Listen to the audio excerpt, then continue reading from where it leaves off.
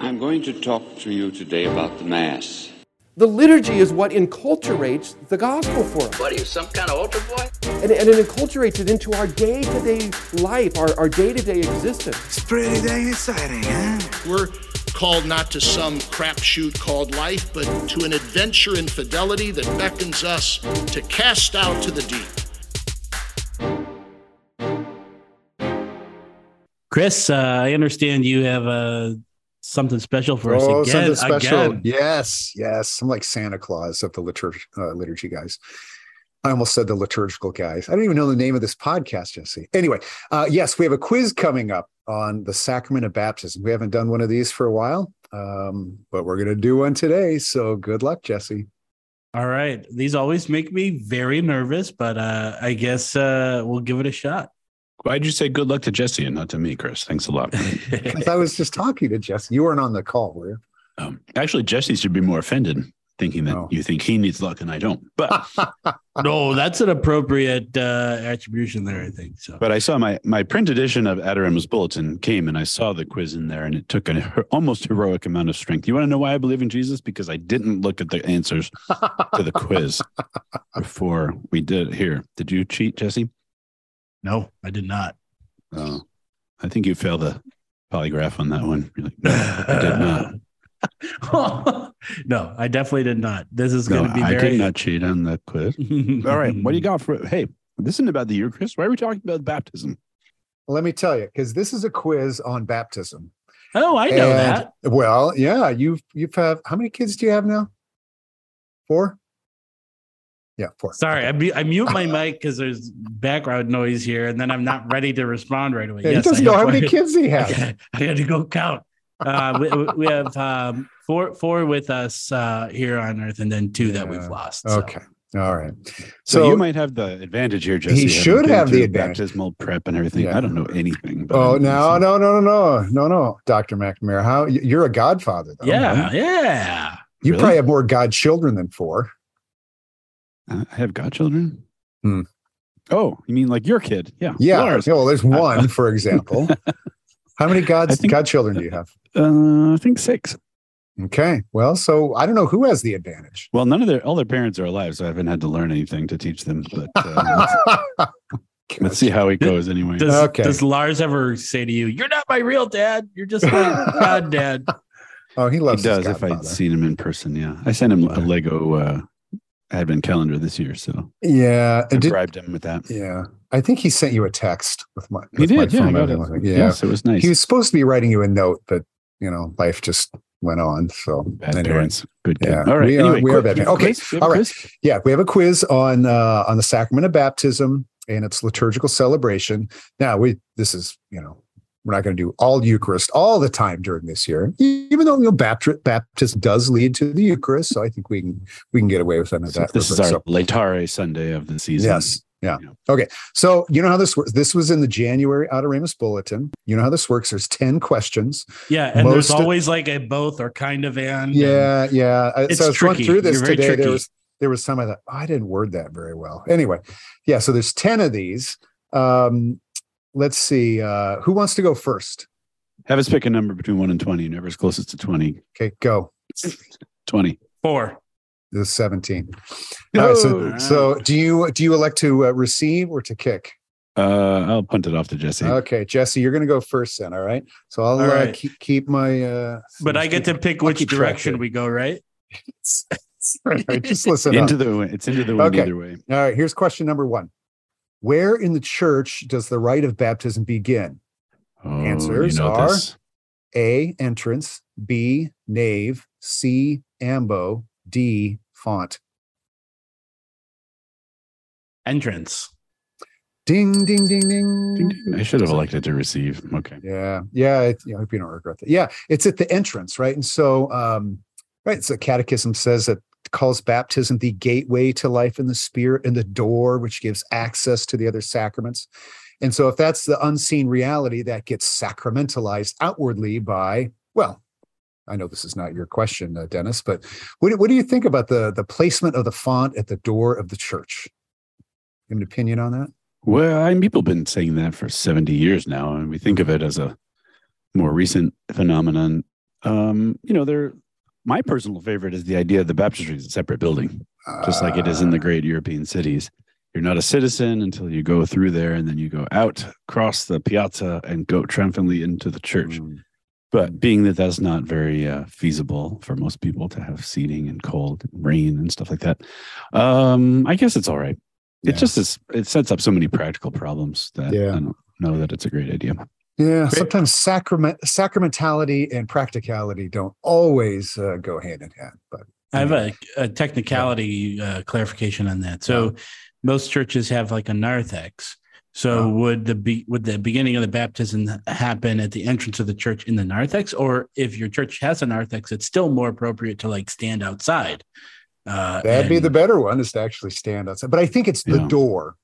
What's happening is it's symbolized by the door. So even if you don't have a font at the door, it says that the ministers, if possible, meet the parents and candidate at the door of the church, because this is you're sacramentalizing entrance into the church by the location. Good. All right. So that'd be Jesse 1 and Dennis about to begin. All right, Dennis. Number 2, which of the following are requirements for a godparent? A, be a relative or close friend of the candidate or the family. B, must have completed his or her 16th year.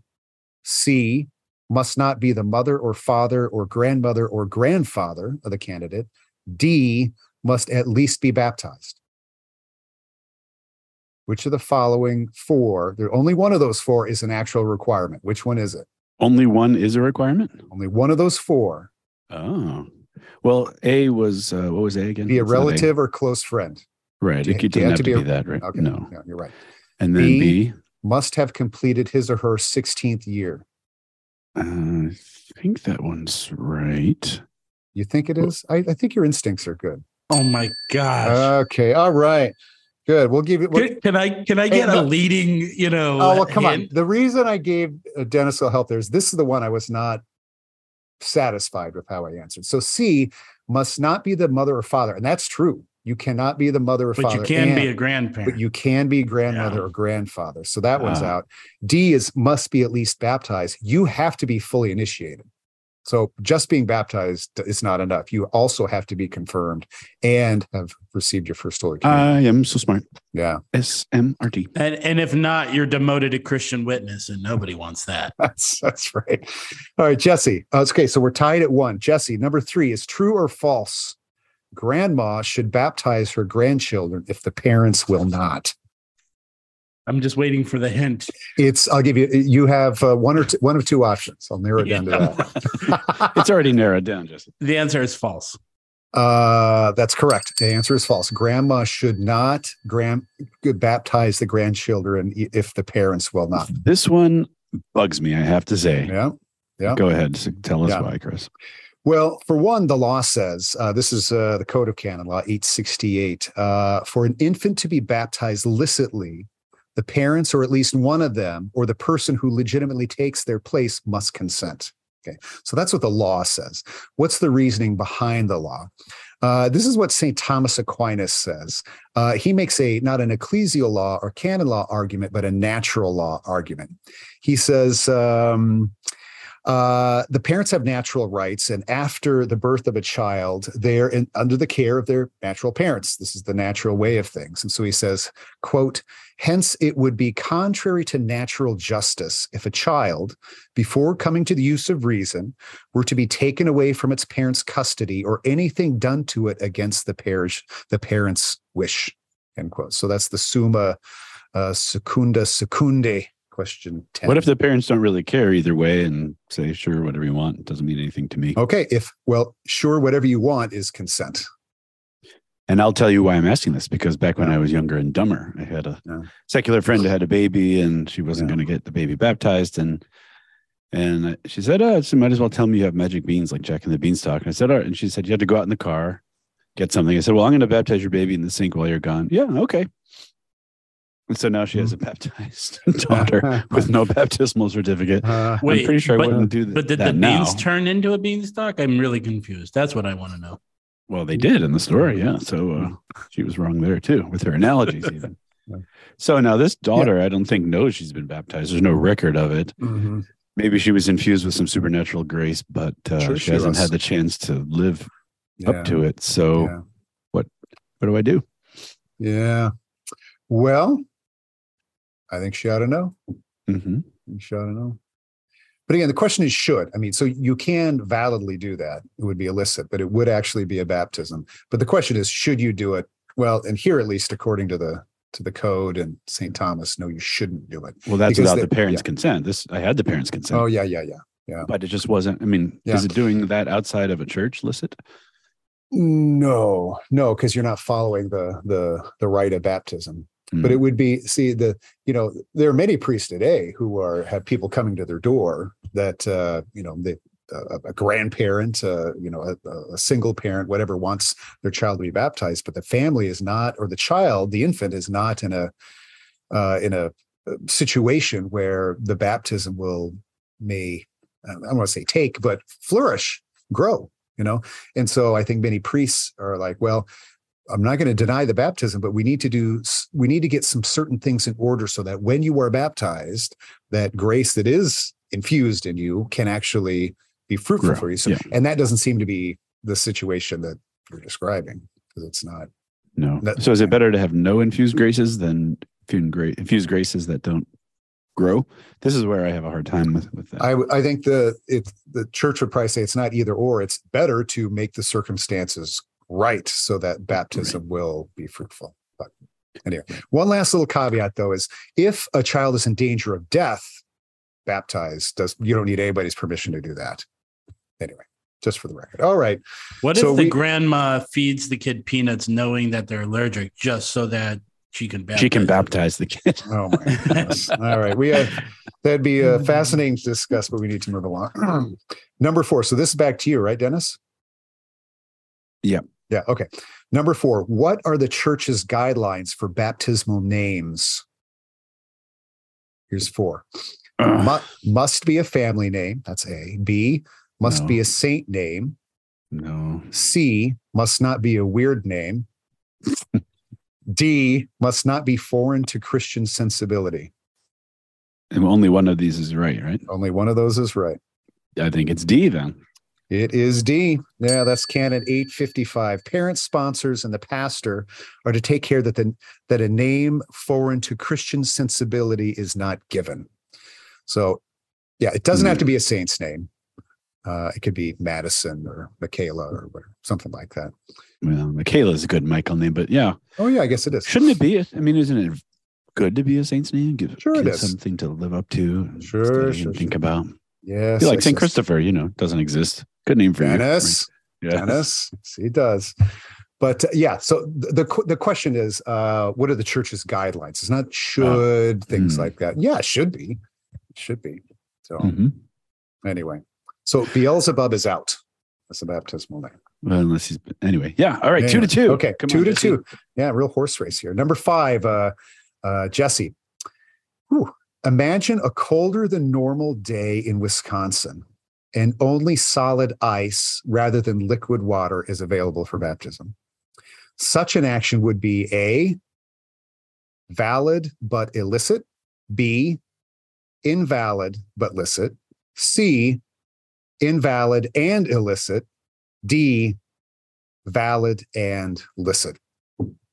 That's you mean like dropping an ice cube on a kid's head? Is that what you're saying? Yeah. So just for the sake of the question, it's not like partially melted ice. It's just solid ice. There's no water in this equation at all. Solid. Okay. Do you want me to repeat those, Jesse? I think I'll just tell you what it is, and then you'll tell me what letter it is. Okay. To my knowledge, I would say that it is illicit and invalid. Illicit and invalid. What do you think, Dennis? I agree. Because it has to be poured, right? And you can't pour ice. Yeah, Jesse, good job. You could pour little tiny ice cubes. Yeah. Is there such thing as something that is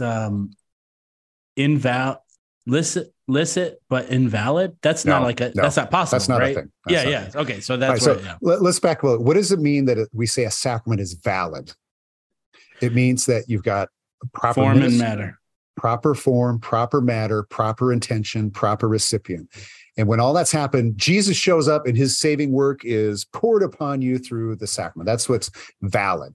If it's invalid, it means something's gone haywire there and there ain't no Jesus and there's no working through that sacrament. It hasn't affected the reality that it signifies, correct? Oh, it has. There you go. Yeah.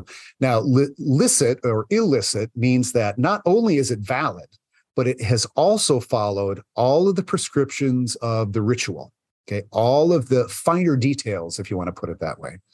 So if you celebrated Mass with leavened bread as in the Roman rite, okay, that would be valid but illicit because it's not following the laws of the church. Okay, so but this is this question about if you poured ice cubes instead of water, why is that invalid?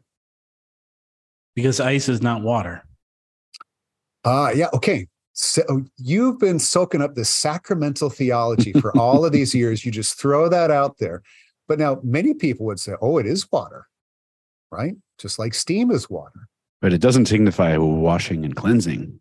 Dennis, that's exactly what you look for, is the sign, signified. Yeah, because baptism signifies drowning in water, being cleansed by water, and being born to new life out of water. And ice doesn't do those things. And so the steam, however, you could definitely. So the church's sacraments are efficacious signs, not efficacious molecules or chemicals or things like that. So even if on the molecular level, you might be talking about the same thing, the church's liturgical and sacramental system isn't about molecules and chemicals. It's about signs and symbols and sacraments that signify. And ice just doesn't signify those things. And that was one of our questions on the Liturgical Institute comprehensive exams. Signs confer grace by signifying. Explain. Grace is not conferred by wishing, although you would want the consent of the person as well, of course. It's the signification that is the conferral. Without the signification, there ain't no conferral. All comes down to that. Good. Well, all Jesse's winning, as usual. DMAC. Yes, you are in the lead. Are we out of time? Should we end the show now? Yes. Yeah, might as well. All right, Dennis. We probably should pick this up a little bit, though.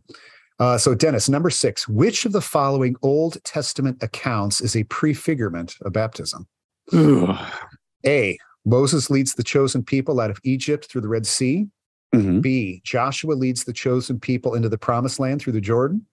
C, Elijah leads Elisha through the Jordan River before Elisha's taken up in the fiery chariot. D, Naomi leads Ruth from Moab to Bethlehem through the Jordan River. E, all of the above. F, A, and B. G, some of the above. My instinct was all of the above. A and B. A and E. What did you say? Or the last one was options A and B, Red Sea and Jordan River. Or Joshua. Well, they're all pretty much the same, right? So, but one of them is leading the whole people. One of them is a personal thing. Maybe I'm overthinking. You are. Thank you, Jesse, for being so generous with the help. You're just, so is letter E your final answer? Your savior, and just be glad for me. Yes, E is all of the above is my final answer. Dennis, remember I was on all cylinders today. Ooh, I think he's firing on some cylinders. I was the one who was thought that, I needed the luck. And all of a sudden you're just throwing this stuff at Dennis. Just be glad for me. Just be glad for me. All right. So at each instance, right, a people passes through water and leaves behind them kind of an earthly, mundane life of sin, sorrow, and enters into a land of abundant food like Ruth, heaven like Elijah, promised land like Joshua, freedom like Moses. So all of those could be considered types or foreshadows of baptism. And one of my favorite things is several of the basilicas in Rome, the oldest churches in Rome, have great mosaic programs in the east end behind the altar. And where the apse, which is kind of like a half dome, comes down on a curve, meets the wall, it's straight. The bottom of those mosaics, 3 or 4 of them have the Jordan River, the bottom. And you cross the Jordan River to get to Christ, who's up there in heaven with the saints and the angels and everything. Except the Jordan River is not a barrier. In this case, there's little angels swimming in it, and there's swans. And there's one of them has I think it's John Lateran, has an angel windsurfing on the Jordan River. It's a fun thing now instead of a barrier to the promised land. So. And the throne of God in heaven is surrounded by the sea, right? And you cross the sea to get to it. Sea of crystal in heaven. So water, good. We like. Love it. All right. Number 7, back to you, J-Dub. True or false? The baptism of Jesus in the Jordan is the most definitive and authoritative institution of the sacrament of baptism. The baptism of Jesus in the Jordan River? I would say true. It's false. Oh, that was so Yeah. tricky. Now I'm glad I punted. Yeah. Would you have said true? I think I would have. Yeah. What Right, so else is there? Okay. So in the last question, we talked about Old Testament foreshadows. Okay. But when Christ shows up, he is like the definitive author and institutor and authorizer of the sacraments. And so there's a number of things that Jesus will do in the flesh to institute all of the sacraments. But when it comes to baptism, for example, he talks about Nicodemus and about how, the necessity of being born of water and the Spirit. Well, is that the institution? Before his ascension into heaven, he tells the apostles to go teach, baptizing all nations in the name of the Father and the Son. Is that the definitive institution? Is it his baptism in the Jordan, which is the most definitive institution? I think the answer to that is no, it's none of those. It's none of those. It's from the definitive institution of every sacrament is Jesus upon the cross. That's the ultimate core. Because water flowed out of his side. Partly, but it's because all of the sacraments lead us back to the Paschal mystery of Christ, the person of Christ on the cross, and give us access to his open side and his open heart. That's the fount. That's the fount of all of the sacraments. All of them lead back to them. So, well, then could you say that the Last Supper is not the definitive institution of the Eucharist by that? Yes, thinking? I'd say that. What? Can I throw the challenge? Can I throw the challenge, Paul or Corporal here? And, so this is a couple of things. I feel like that was pretty tricky. That is not tricky at all. That is fundamental sacramental theology 101. It's pretty tricky. It's not tricky. All of the sacraments ultimately tricked you, Dennis. come from the source and summit of all sacraments is the open heart of the Redeemer on the cross. So St. Ambrose on this point, quoting the Catechism, says, "See where you are baptized, see where baptism comes from, if not from the cross of Christ, from his death." I'm not saying water it's wrong, flowing up. But it's tricky. I think you did say it. Admit it's tricky, Chris. It's not tricky. I don't think it's wrong. And even, but to that Last Supper question, Dennis, yes, Jesse. The institution of the Eucharist is, I think, the most fundamental institution is Christ upon the cross. The Last Supper reaches ahead of time, into time, and anticipates it, just like today we reach back in time in a certain sense and recapture it, but it's all to the cross. I'm calling Cardinal Burke on this one. Yeah. He would back you, I know.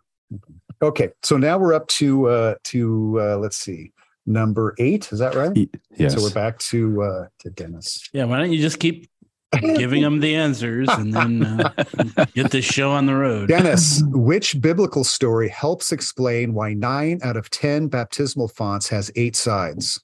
Well, 9 out of 10 dentists recommend trying it for their patients who chew gum. A, the creation of the cosmos. B, the story of the great flood in Noah's Ark. C, the resurrection of Jesus. D, all of the above. E, none of the above. What is the question? The question is which best? biblical story? No, not which is best. Which one helps explain why 9 out of 10 fonts has 8 sides? Well, it's certainly creation, right? Because creation has 6 days, the 7th day rested, and the 8th day is the day of eternity. But we wouldn't have the day of eternity if we didn't have the resurrection of Jesus, which that's letter C, right? It's letter C. What was B again? The story of the great flood in Noah's Ark. Well, there's kind of a rebirth there, but I don't know if that specifically has. Oh, yeah, there's some numbers in that, right? I can't remember exactly how, but so the answer is all the above or none of the above. Mm-hmm. Where's my hint, Chris? I'm starting getting the stink eye from Jesse. He's all out of them. I'll go all the above. Yeah, it's all of the above. Woo-hoo. All right, so you've explained why creation and cosmos, right? Because 8, if creation is 7, new creation is 8. If nature is 7, supernature is 8. If time is 7, eternity is 8. Okay, Jesus rises on the 8th day. Jesse, who is in the ark besides the animals and the unicorns? 7 somethings. You had Noah, 40 pairs. and Mrs. Noah, and you had Mhm. Shem, Ham, and Japheth and their wives. Curly and Mo. No, you had Oh. eight. You had 8 persons in the ark. In the letter of the Hebrews, we'll talk about this too, about the 8 persons. They're kind of the seed of a new creation, which is what baptism is the start of a new creation, the seed planted in you of a new creation. So I have a it's new all name of for those. you, Chris. It's Yes. the quiz You are the quiz master. Yeah, you guys should write some of these sometime. They're really hard to do, though. Actually, I believe it. Take Yeah. way too much time. All right, Jesse, number 9. Oh man, This is a I hard don't one. like hearing that. All right. Now pay attention. Jeez. Oh, Which of the gosh. following elements appears in both the order of baptism for children and in the rite of Christian initiation of adults? Which of these appears in both? A, the sponsor godparent marks the candidate with the sign of the cross at the beginning of the rite. B, the newly baptized vests in an alb after emerging from the waters of the font. C, the candidate for baptism is anointed with the oil of catechumens prior to baptism. D, the newly baptized is anointed with sacred chrism following the baptism with water. E, all of the above. F, none of the above. Okay, which of those appears in both for infants and for adults?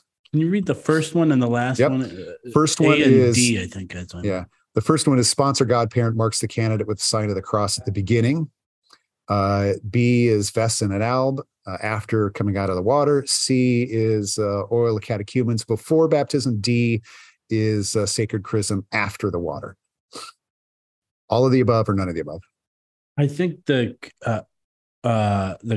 D, the chrism after the water is my answer. Is the only one that appears in both? Yes. That's wrong. I'm sorry. This is Is it? this is a tricky one. All of those appear. All of those appear. So it's all of the above. Well, hold on. In the rite of baptism for infant children, Yep. in the rite, there Mhm. is a wardrobe change.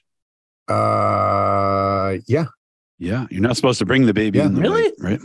Yeah, the baby doesn't show up wearing the gown. That comes in after. Oh, That comes yeah, in you're after. right. You place. Okay. Yeah. Oh, dang Yeah. it. Yeah, Oh, we do this that. is tricky. So, and then the oil of the catechumens, that happens in the rite of infant baptism, but for adults, it happens during the period of the catechumenate. Yeah, that's what threw. before. Yeah, that's what threw me off. Okay. That So and that's the- in both.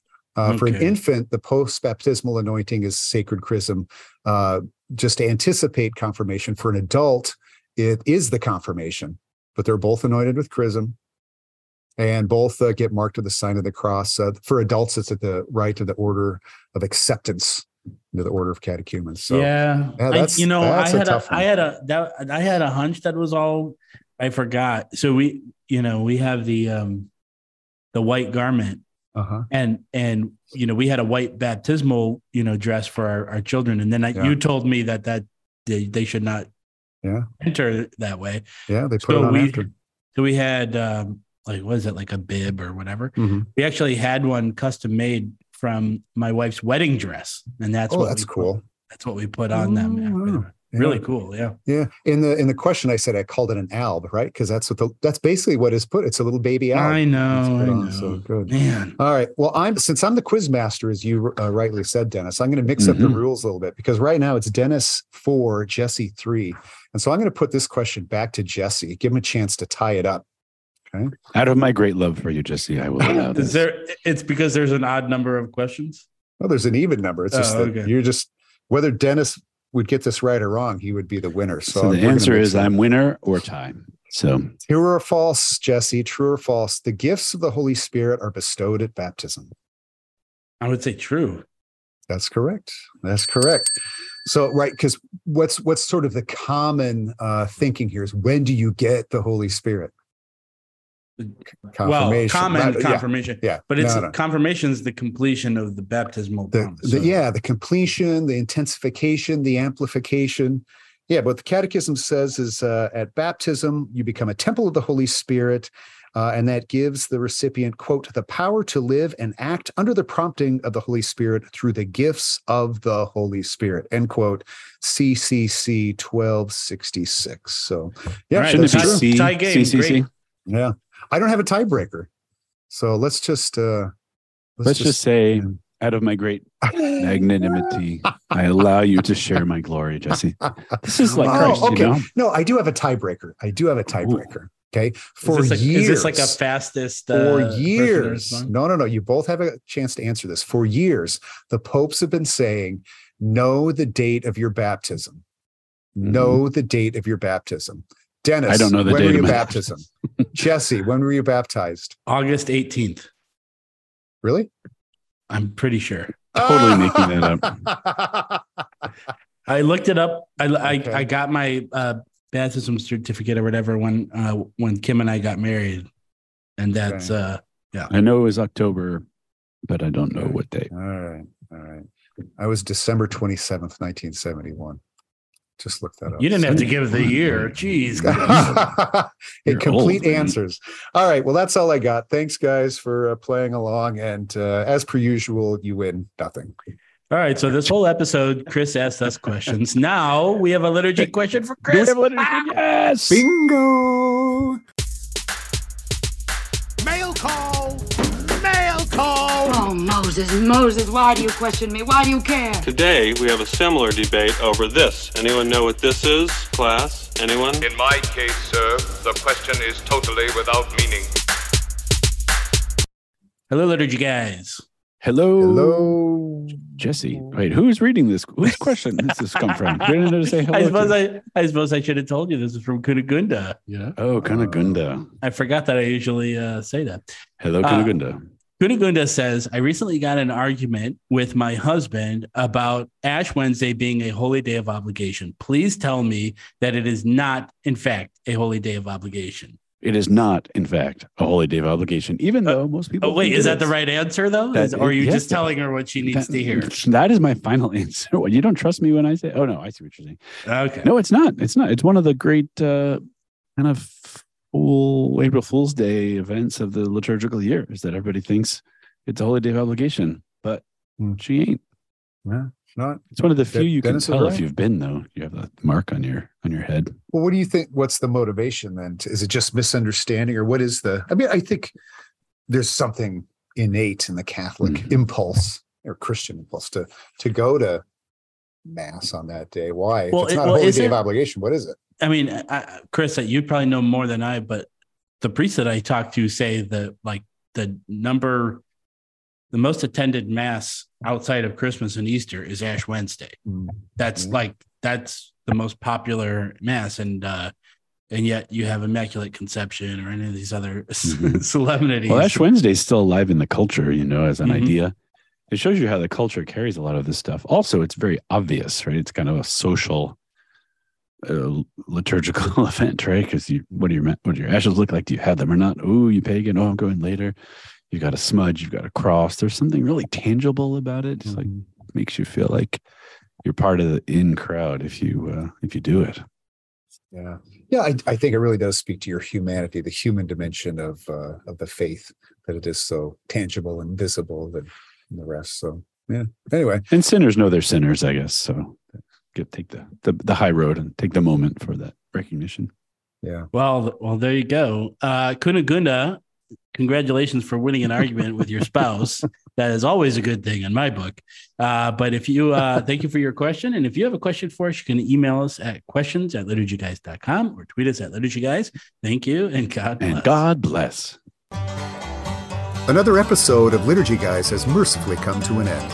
Our hosts are Chris, Get Out of My Dreams and Into My Carstens, Dennis, Big McNamara, and Jesse Weiler. Our producers are Michael Don't Be So Coy and Nathan First Round Draft Pickman. Our epiclesis inspector is Isabel Ringing. Our liturgical bookkeeper is Miss L. Romano. Our official aerobics instructor is Jen Uflecht. Our enforcer of choral discipline is Don B. Flat. Our official rubrics interpreter is Dewey Neal. Our self-gift provider is Ken Osis. Our simplicity enforcer is Fran Siskin. And lastly, our crack team of confessors is Dewey, Shrivem, and Howe. And even though overstoles become understoles when they hear us say it, we are the Liturgy Guys.